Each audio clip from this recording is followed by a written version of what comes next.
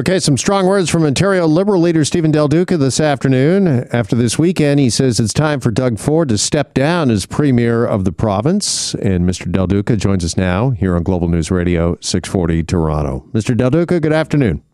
Good afternoon. Thanks so much for having me back on. All right. Appreciate you joining us. Going to read from your press release that I got earlier today. It states, Doug Ford is the worst premier in Ontario history at a time when leadership matters the most because he only cares about himself and his special friends. Those are some pretty strong words.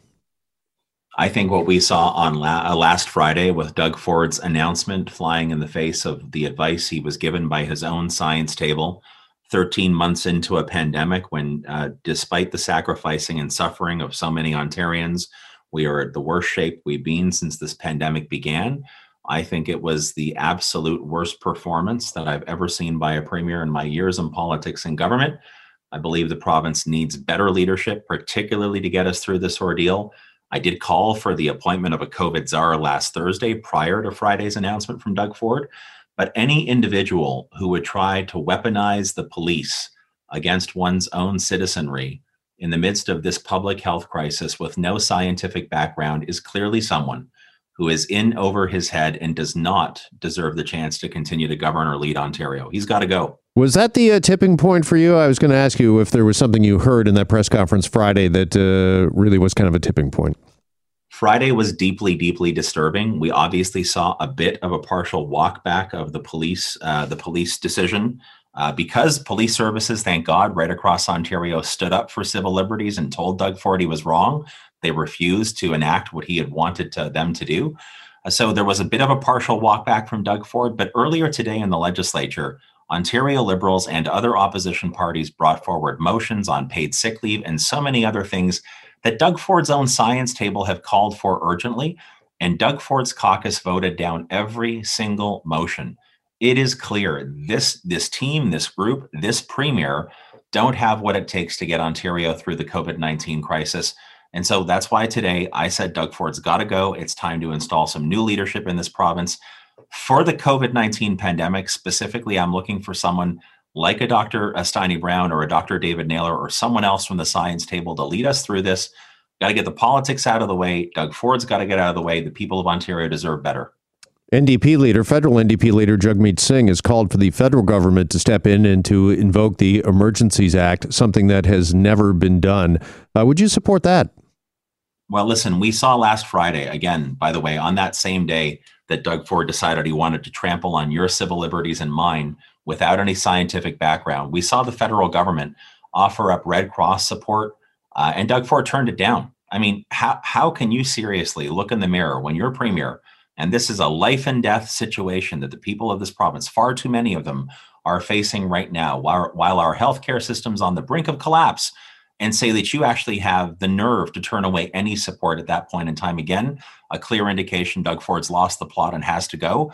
I think the federal government should look at the options available, but in the meantime, having someone run the COVID response for Ontario who's got unimpeachable scientific integrity and has the capacity to lead us is what the people of this province need right now, and it's not Doug Ford. All right, let me ask again. The premier, according to you, what I'm hearing has lost the authority to lead. So if that's the case, again, do you think that Emergencies Act should be invoked? Do you think the federal government's got to come in and take over? I need to take a closer look at the Emergency Act to know for sure. But I got to tell you, as long as Doug Ford, with his perspective, his lack of capacity for real leadership in the midst of a crisis continues on, I just don't know how this gets any better. So I hope Doug Ford does the honorable thing, steps aside, and looks at the whole picture and the 15 million people who call this province home and says he's got a greater responsibility to all of them to get out of the way because he is the problem. I fear he won't do that, but he really should, because that's what we need at this point in time. Okay, when you say, Mr. Del Duca, that the premier is the problem, is that because politics is ruling the day instead of medicine, instead of science, do you believe? I absolutely do believe at this point in time, when key senior members of his own science table have now said on the record all weekend long and again this morning, here's what we recommended that would get Ontario through the pandemic. And somehow Doug Ford took that information and came up instead with, I'm going to close playgrounds and I'm going to empower police to trample on people's civil liberties.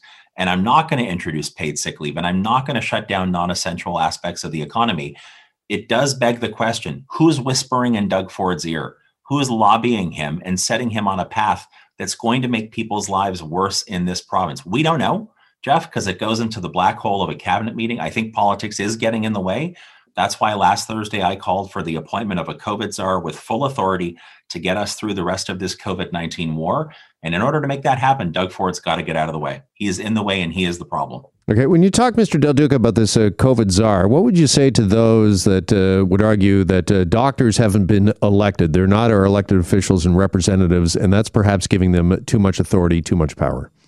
Yeah, what I would say is I really do view the COVID-19 pandemic at this stage, given where the numbers are, given that the healthcare system's on the brink of collapse, it is truly life and death for far too many people in this province right now. I do view this like being at war with this virus. And there are many examples in Western democracies where we see in times of war, the classic one, of course, the Allied forces appointing General Eisenhower to lead the D-Day forces. He did that. He wasn't an elected official at that point in time. You know, that is a historical parallel that I think actually bears repeating in this case. It's something we should be looking at. I do believe in democracy, but I also want Ontario to get through this pandemic. And right now, Doug Ford's taken us off a cliff. Just finally, and I'm going to bear in mind that you and I are talking on a Zoom. We're talking virtually here this afternoon, and there's been talk about the legislature, Queen's Park, apparently going virtual later this week. What's the latest on that? Well, about a year ago, Ontario Liberals and the other opposition parties highly recommended to the government they take a look at transitioning to virtual sittings. We know the House of Commons has done it. Lots of municipal councils in Ontario have done it. Doug Ford steadfastly, stubbornly refused to take this option or use this option provincially.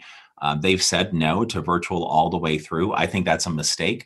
I want the workers in the legislative precinct to remain safe and healthy, but I do believe opposition parties on behalf of the people of this province should be able to hold the government to account.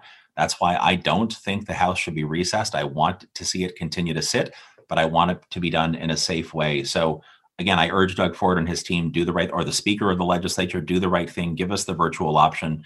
I think there's a lot of merit in that concept. Would you see, or would you say that Queen's Park, the legislature, would be leading by example then? Because, of course, there's been so much talk about what work is truly essential, and if people can work from home, they should be. And would this be our elective representatives setting that example, do you think? Yeah, I think it's a good way to set the example. I think when I see the House of Commons is able to do it and has been for months, when I see my own local council here in Vaughan and so many others being able to do this, I just don't understand why Doug Ford wasn't prepared to make the effort or the investment 7, 8, 9, 10, 12 months ago when we first asked for it. And to get to this point when he is flailing and he's in the fight of his own political life at this moment, and his own caucus in some cases is whispering behind his back, he wants to recess the legislature and he's pretending it's about protecting the people who work in the legislature. I don't believe that's true. I think he's looking to avoid accountability. I don't want that to happen. And the best way to do it is with virtual proceedings. All right. We will leave it there. Mr. Del Duca, appreciate the time as always. Thanks for joining us. Thanks, Jeff. Take care. You as well. Stephen Del Duca is the leader of the Ontario Liberal Party